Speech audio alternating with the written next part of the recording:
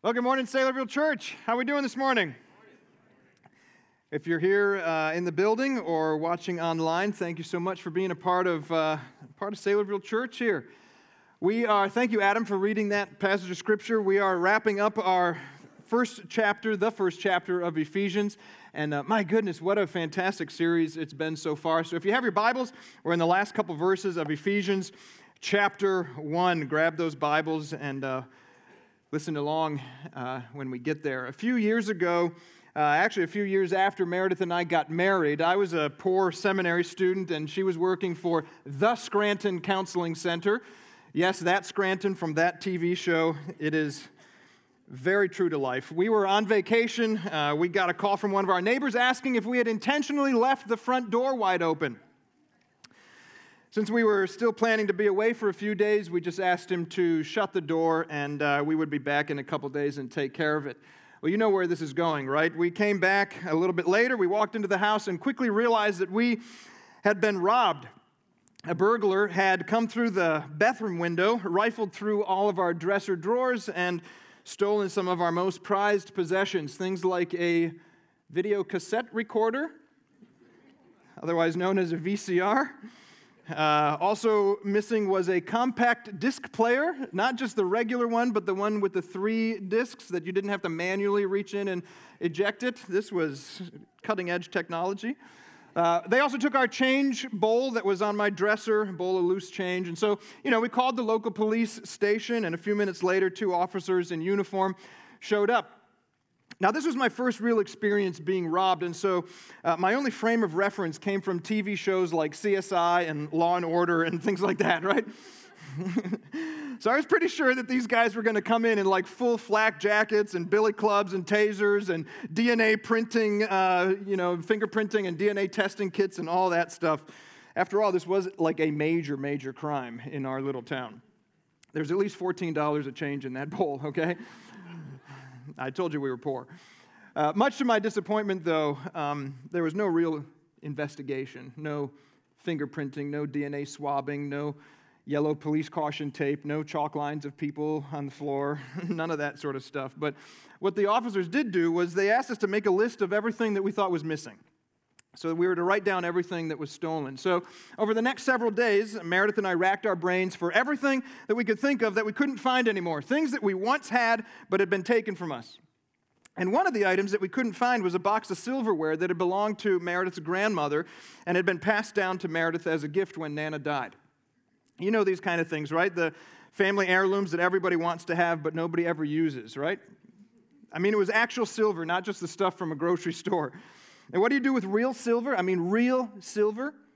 Well, you put it in a Rubbermaid tote and tuck it under the stairwell in the cellar. That's what you do with it. You forget about it, at least until the robbery. And now we couldn't find it anywhere. And I'm telling you, we looked for weeks for that box of antique silverware. And so when our insurance agency called and asked us to give them the list of everything that was stolen so they could reimburse us, that silverware was by far the most expensive thing on that list, even more valuable than the VCR, if you can believe it. In fact, when we found out how much that box of antique silverware was worth, we were amazed. The silverware was the most valuable thing that we owned. We didn't even know it.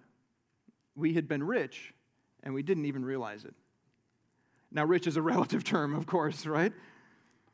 If you've been attending Saylorville on Sunday mornings, maybe you've been watching for a few weeks now, you know where this is going. We've been working our way slowly through this incredible declaration of everything that we have in Christ. You see these gifts, right? All the blessings given to us who are true followers, to those of us who are in Christ. Every single one of these amazing gifts are treasures, and they are yours if you are a true believer, if you're in Christ. So if you were to be asked to make a list of all your valuables as a Christian, these are the things that you would start with. If you're in Christ, you are rich, whether you act like it or not. And if you're anything like me, unpacking these gifts on the last several Sunday mornings through the series has been, quite honestly, overwhelming, hasn't it? Because I feel like every single one of them is more than what I deserve. You ever feel like that? Maybe you feel like that on Christmas morning. It's October 31st, so tomorrow begins the Christmas season at our house. We're already talking about presents. We're putting the trees up tomorrow. And here's the way it works in my family. Meredith loves gifts, and she's super good at giving them. Me, not so much. Okay, so on Christmas, before that, all year, Meredith will pay attention to what I look at and what I say and what I mention. And on Christmas morning, Judah and I will sit on the living room floor and we'll be surrounded by all these gifts, things that we might have even mentioned throughout the year. And we unwrap gift after gift after gift. And I will be sitting there and saying, boy, that coupon for a free back rub that I gave you looks really, really bad right now. I'll do better this year, honey, I promise. Every one of these gifts in Ephesians 1 by itself would be amazing, wouldn't it? It'd be enough. And yet God doesn't stop. He gives us blessed, and he adds to blessed, chosen. And to chosen, he adds predestined. And to predestined, he adds adopted. And to adopted, he adds loved and accepted. And then we rip off the tag of this other gift, and he gives us, I'm setting up a pathway for you. And it just keeps going and going and going. Our inheritance and illumination and insight and all these things. It's just amazing. The gifts don't stop for those who are in Christ. He just keeps piling on these gifts, one on top of another. And it's as if we're sitting on the living room floor looking at all the wrapping paper surrounding us, and we can't even fathom how much we've been given, how much has been sacrificed for us, how much we're loved, and how much is available to us who are in Christ. Look at these gifts. They're overwhelming. And today we're unboxing the final gift from this chapter as we conclude in this first chapter of Ephesians, and we move on to chapter 2 next week. And if you think the first chapter has been awesome, just buckle up and get pumped, because next chapter, there's a whole bunch more coming. It's awesome. By the way, do you ever come to church excited? I mean, I hope you're today here excited. I hope you're ready to learn. Are you here this morning anticipating God is going to speak to you through his word, or maybe through a conversation you have in the hallway, or a song that we sang, or a prayer that you've heard or you prayed along with, or scripture that we're reading? Are you anticipating God doing something? Do you show up to your community group every week just ready to dig into life and learning with others? Or maybe you open up your Bible. How many of you open up your Bible and just before you begin to read it, you're asking that God shows you something great and mighty in his word? I hope that you're here this morning asking God, God, speak through your word, speak through your Holy Spirit in the lives of other people around me. Show me something. I hope that you're anticipating something great this morning. If you are, open up your Bibles, grab your device. We're in Ephesians chapter 1, and we're going to back up to verse number 15 to get some context here before we dig into where we're going this morning. Ephesians 1:15. Remember, Paul is reminding us of what he prayed for and how he prayed for these friends in Ephesus. So for this reason, Paul says, because I've heard of your faith in the Lord Jesus and your love towards all the saints, I don't cease to give thanks for you, remembering you in my prayers, that the God of our Lord Jesus Christ, the Father of glory, may give you the spirit of wisdom and of revelation in the knowledge of him. Verse 18, having the eyes of your hearts enlightened, so that, 1, you may know what's the hope to which he has called you, what are the riches of his glorious inheritance in the saints, and 3, what's the immeasurable greatness of his power toward us who believe, according to the working of his great might that he worked in Christ when he raised him from the dead and seated him at the right hand in the heavenly places. Here's how he's seated: far above all rule, above all authority, above all power, above all dominion, above every name that's named, not only in this age today, but in the one to come forevermore. And he put all things under his feet and gave him as head over all things to the church, which is his body, the fullness of him who fills all in all. Oh yeah, let's go. That's where we're at today. And so Paul finishes this amazing run on this declaration of all of our blessings, overflowing with blessings after blessings after blessings for those of us who are in Christ. And then if it's me, and I'm Paul, I'm putting my pen, my quill down, and I'm taking a big breath, right? I'm taking a deep breath. I'm getting up, taking a walk, grabbing some ice cream, maybe some Doritos, and then I'm coming back ready to go at my desk again. Here I am diving back in. And then his personal love for these dear Ephesians starts coming out. And he says, I'm praying for you. I'm praying for you guys. It's not a cliche. Paul is genuinely praying for the Ephesians. I had someone do this for me this last week. He stopped me, and he looked me in the eyes, and he said, hey, how can I pray for you? Have you had someone do that? And I told him, And literally a couple minutes later, he said, I just prayed for you, and I love you. Remember who you are. Do you do that with people around you? Or maybe you just say, I'll pray for you, as a conversation closer, or as a cliche, or as a Christian way to say goodbye, and you don't pray. Paul did. Paul did. Pastor Pat told us last week how Paul prayed for his friends in Ephesus and really how we should be praying for each other. Remember verse 17, that they would experience inspiration, that their spiritual depth would increase. Is that happening in your life? Here's a gauge. Are you more like Jesus than you were last year, last month? Maybe last week, are you more like Christ? Verse 18, that the eyes of their hearts would be enlightened. Pastor called that illumination, to see beyond life's circumstances. How'd you do with that this last week? Were you able to see God's purposes through life's problems? How many of you faced problems this last week? I know you did, right? Were you able to see God's purposes through or even in those problems? That's illumination. In verse 19, that they would experience and exercise God's power. That's initiation. Initiation. And it's this idea of living in light of God's power. That's really where Paul takes the rest of this chapter. He unpacks it for these last couple of verses. In fact, it's as if Paul is anticipating the question that you might be asking this morning, and maybe one that you even asked this last week. Hey, Paul, if this power is really available to me, then how come I don't feel it? If all this great power and might and energy, strength is available to me, then why don't I feel it all the time? Why, God, do you want me to experience?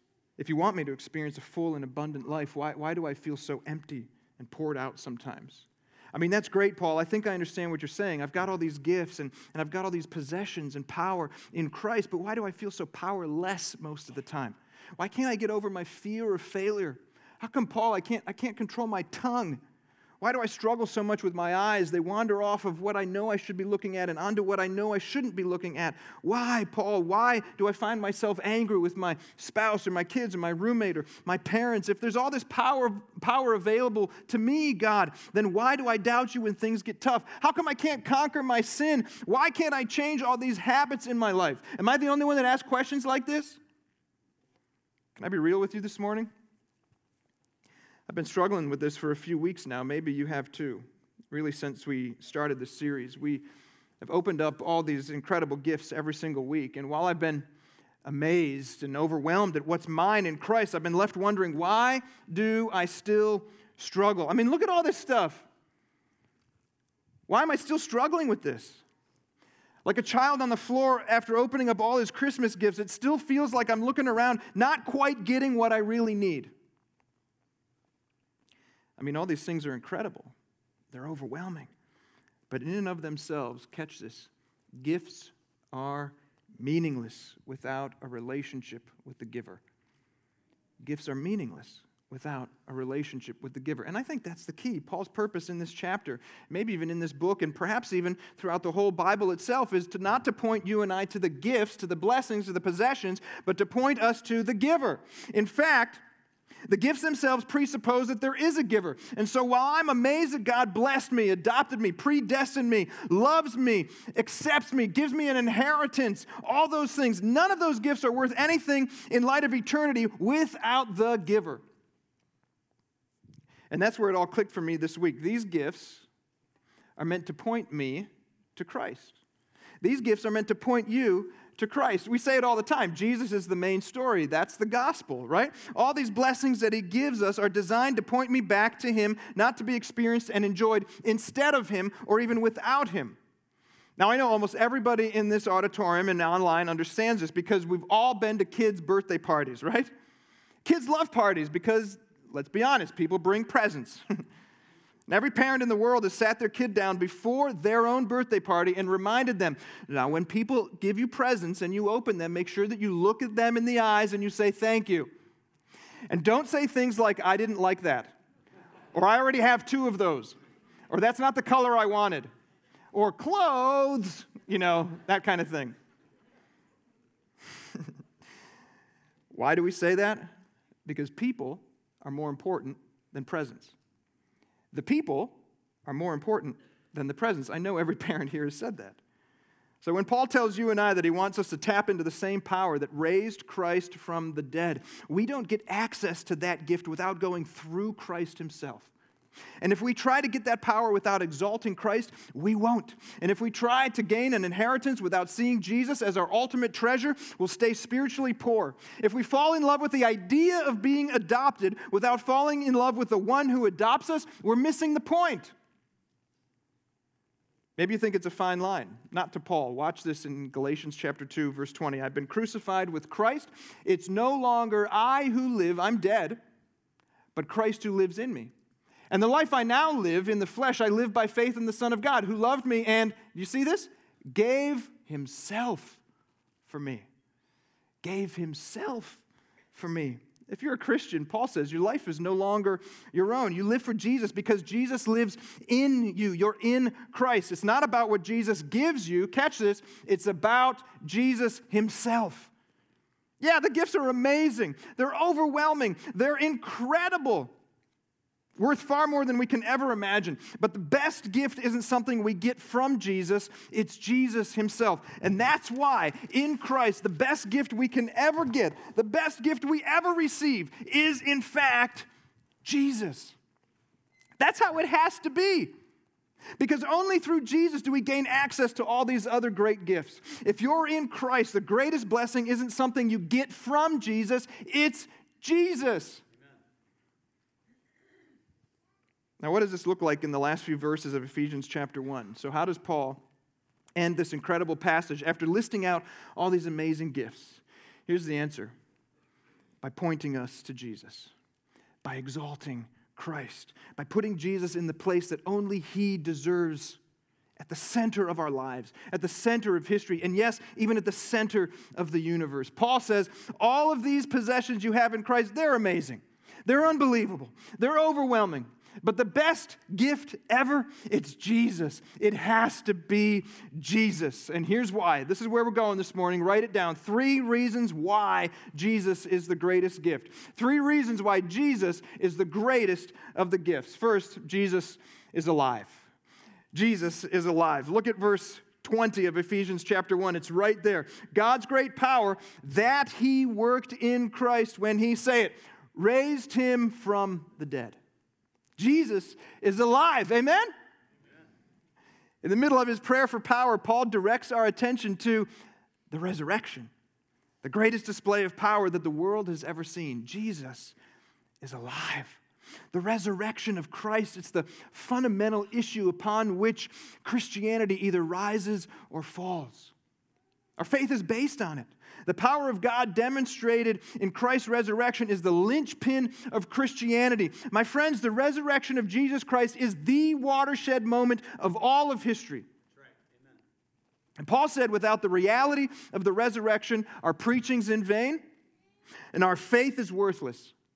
In fact, if Jesus Christ did not raise from the dead, then we are believing a fairy tale, a fable, a myth, a nice story. Oh, it's a nice story, but it's just a story. But the truth of Christianity is verified by God's power. The validity of Christianity rises and falls on the veracity of the resurrection. Your faith depends on Jesus rising from the dead. The power demonstrated on Resurrection Day was the culmination, the piling up, the sort of the big reveal of God's plan for the redemption of this world. In fact, the entire life of Christ was a demonstration of the power of God. Watch this. We see the power of God in Christ's birth. A virgin conceived by the supernatural power of God. A sinless man, the second Adam, was born, brought into this world. Then we see the power of God as Jesus stretched out his hands to heal. He opened blind eyes, made the deaf to hear. He cleansed lepers. He cast out demons. He raised the dead. Jesus, we see God's power through Christ as he walked on water and calmed storms and turns a little boy's lunch into a buffet for thousands of people. He went on the cross and we see God's power manifested in his death. His suffering and death was a dramatic demonstration of God's power working in him. And that all leads up to this great moment that changed history forever. And if you don't think it's a big deal, watch what Louis Chafer says. Every power of Satan and man had combined to retain Christ's body in the tomb. Everything everywhere was laser focused on Jesus staying in that grave. It was over. All the devil's energies focused on the grave, doing everything he could to keep Jesus' lifeless body in that tomb. But God cannot be stopped. And on the third day, he reached down from heaven, and with his mighty hand, he rolled away the stone, and by the power of God, Christ rose from the dead. But the essence of saving faith isn't just believing that the resurrection happened. Listen, the devil himself can't deny that, right? We know that. But the gospel's found in the truth of why the resurrection happened. Not just that it happened. Seeing the supreme beauty of Christ and the meaning of the event and embracing him as Savior and Lord and the greatest treasure in the universe. That's the gospel. Satan doesn't see the crucified and risen Lord as supremely beautiful. He certainly doesn't treasure him, but believers do. True Christians do. That's the essence of saving faith. That's what sets Christianity apart from all other religions. That's why we say that Christianity is the only true way to God. Friends, if you're here today and you say, I believe that the resurrection happened, but you've never personally trusted in Jesus Christ as the one who died in your place for your sins, substituting himself for you and rose again victorious for you, you don't have saving faith if you just believe that it happened. That puts you in the same category as the devil. Make Jesus your resurrected Christ today, your Savior, not just the resurrected Christ. This resurrected Jesus, he's alive, and he's the greatest gift of all. That's number one. Here's number two. Second, Jesus is King now and forever. He's alive, and he's King now and forever. Why can we look at Jesus as the greatest gift of all? Look at the next couple verses, starting in 20 through 22. Here's the Message paraphrase of this passage. Read this with me. God raised him from the death and set him on a throne in deep heaven, in charge of running the universe, everything from galaxies to government. No name and no power exempt from his rule, and not just for the time being, but forever. He's in charge of it all. He's got the final word on everything. That same power that raised Jesus from the dead and then sat him at God's right hand, that same power that resurrected Christ put him at God's right hand.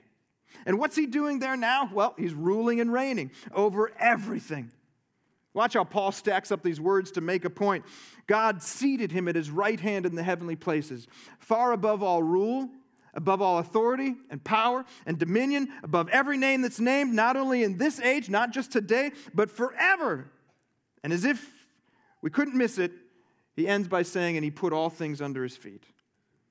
We can't miss what Paul's trying to say, right? He's driving at this. The risen Christ has the authority to rule over history, over human beings, over everything. He's king right now. He is king today. But he's also king in the future, also king forever. His rule and his reign are for all eternity. And he wins in the end, right? How do I know this? Because we've got a little glimpse into the final battle in Revelation chapter 20, where John in his vision records this. Picture this as a vision as I read it. Then I saw an angel coming down from heaven, holding in his hand the key to the bottomless pit and a great chain. And he seized the dragon, that ancient serpent, who is the devil and Satan. And he bound him for 1,000 years, and he threw him into the pit, and he shut it and sealed it over him, so that he might not deceive the nations any longer until the 1,000 years were ended. After that, he must be released for a little while. And verse 10 says, he was released, and then the devil who had deceived them was thrown into the lake of fire and sulfur, where the beast and the false prophet were, and they will be tormented day and night forever and ever. And then I saw a great white throne and him who was seated on it. Friends, Jesus wins. And I want to be there. When this devil gets thrown into the lake of fire, I want to punch him in the mouth and kick him in the gut and throw him over myself. Because Jesus wins against sin and sorrow. Because Jesus wins against pain and persecution. He wins against arrogance and addiction. He wins against demons. And yes, he wins against the devil himself. I want to look at the devil and say, scoreboard, buddy. You lose. Jesus wins. And I'm on his team. But we don't have to wait to experience that kind of victory. That's awesome. Jesus rose from the grave. He's already defeated Satan, hasn't he? Christ is already King of Kings and Lord of Lords. And when you and I are tempted, when it seems like the devil's getting the upper hand and we're tempted to throw in the towel and call it quits, you've been there. I know you've been there. That's when we need to get our eyes off of our circumstances. Listen to this. Get our eyes off of our circumstances and get our eyes up onto our Savior. He wins forever and today. This last week we were talking about this whole idea in our community group. We were sitting around our dining room table, and one of the men in our group said something that was so simple, it was profound. He said, whenever I feel like the devil is starting to attack, I just point up to heaven and say, hey, remember who wins in the end. Whenever I feel like the devil's starting to attack, I just remind him, hey, you lose. You lose. You don't get to win today. You don't get to win in eternity. That's so good. Friend, Christ is in the highest seat of honor right now, and he's at the right hand of God. He's in the highest seat of authority. He's in the highest seat of majesty. He's the God-man. He's King Jesus. He's King of kings and Lord of lords. He's ruling now, and he'll rule for all eternity. And so these gifts, they're amazing. They're overwhelming. But the real treasure isn't just the gift. It's the giver. It's Christ himself. Lift up your eyes and your hearts and stare at him. Exalt him, King Jesus. Is he your king? He's offering himself to you as the greatest gift ever. Imagine that. The King of kings, yours for all eternity. The King of kings, yours for all eternity. That's why he's the greatest gift, because he's king now and forever. Number 3 out of this passage, Jesus is God's gift to the church. He's alive, he's king, and he's God's gift to the church. Look at verse 22. God put all things under his feet and gave him, watch this, as head over all things to the church, which is his body, the fullness of him who fills all in all. Now watch what Paul says about the relationship between Jesus and the church here. God is actually pictured as giving Jesus himself to the church as a gift. Did you see that? God gave him to the church. And these are maybe the most important words of this whole chapter, maybe. Jesus is God's greatest gift to the church. Jesus is God's greatest gift to the church. That means he's God's greatest gift to the church in Australia, where Russ and Kathy Matthews serve. We saw them on FaceTime last week right here. God's greatest gift to the church is Jesus. The church in Germany, where Rich and Julia Rudolph and Christy Walker serve. God's greatest gift to the church in France, where Tyler and Kat Betts are, is Jesus. And God's greatest gift is Jesus to the church in Brazil and to Togo and to Portugal. And God's greatest gift to the church is Jesus in the Engaged Network, right here at Saylorville, in Des Moines, in our metro, to Lakeside and Polk City, and to Living Waters on the south side of Des Moines, to High Point in Altoona, and yes, all the way down to Winterset, where Redeemer is, and even in Ankeny here at New City. God's greatest gift to the church is Jesus, not just for our network now, but our network in the future. Huxley people don't even know what's about to hit them. They're going to get God's greatest gift to them and to the church. Jesus. And God's greatest gift to the next church is Jesus, and the church after that, and the church after that, and yes, even to Saylorville Church. So, what do you do with gifts? What have we done with this gift? Jesus. Church, what are we doing with Jesus? It's easy to take Jesus, the greatest treasure the world has ever known, and to smile and to say nice things like Jesus is our main story, and we want to make more people more like him, but then to practically put him in a Rubbermaid tote and hide him under the stairwell in a moldy cellar. Now that we got Jesus, we're good, right? Let's just tuck him away and bring him out, like maybe on special occasions. We can do church without him, can't we? Friends, a church without Jesus as its head isn't a church at all. A church that doesn't submit to Jesus as its leader, as its authority, as its guide, that's just a group of people getting together, wasting their time. You might gather on Sundays, you might sing pretty songs, you might even open up the Bible once in a while, but if you've hidden Jesus away and you only bring him out on really special occasions, you don't have church. That's why this church, Saylorville Church, will by God's grace preach Jesus as he is. He's alive, he's king, and he's head of this church. And yes, Jesus is God's greatest gift to you today also. He's been here all along. Stop chasing, stop striving, stop losing. Accept Jesus as God's greatest gift and receive all these other blessings along the way. So Meredith and I searched for weeks for Nana's antique silverware, and we finally gave up and we turned in the list of stolen items to our insurance agency, and we were pretty discouraged by the whole thing. Honestly, not because it was silverware that we used a whole bunch, but because we'd known that we'd been searching for something that was valuable only to realize that it was gone. It left us feeling a little bit empty, honestly. A few days later, we got the insurance check and we put it in the bank, and we thought that was the last that we were ever going to think about that box of antique silverware. But later that week, I came home from work and I saw this box on the kitchen counter. There it is. I don't know if you can see it, but that's a box of antique silverware. Meredith had been looking for some decorations downstairs and had discovered Nana's antique silverware in a Rubbermaid tote under the stairwell in our moldy cellar. It wasn't gone. It wasn't stolen. And we'd been searching for a treasure that we had all along.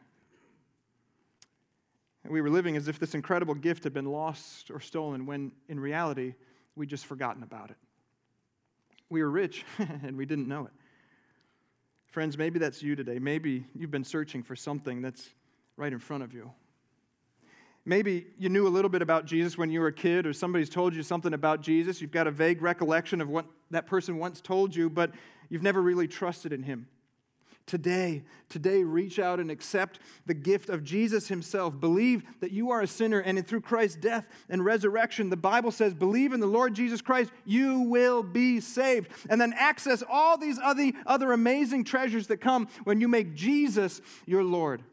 Or maybe, like Meredith and I, you've been searching for a treasure that you've had all along. Not just a possession, but a person. Not just something, but the one. Not just the gifts, but the giver of the gifts. And when you don't feel like you've got the strength, look to the Savior, Jesus. Exalt him. He's alive. He's King. And he's the greatest gift ever. Amen. Let's pray. Father, thank you so much for sending Jesus along with all these other gifts, but sending Jesus to be the greatest gift ever. Not to stay in that tomb after he died for our sins, but to be resurrected. To have victory over Satan. To have victory over death. To have victory over sin. It's one of the reasons we can have victory over sin, Lord, because you've already defeated Satan. In the past, you'll do it today, and you'll do it for all of eternity. God, thanks for Jesus. It's hard to say anything else, really. Thank you for Jesus. In your name, amen. Let's stand and sing.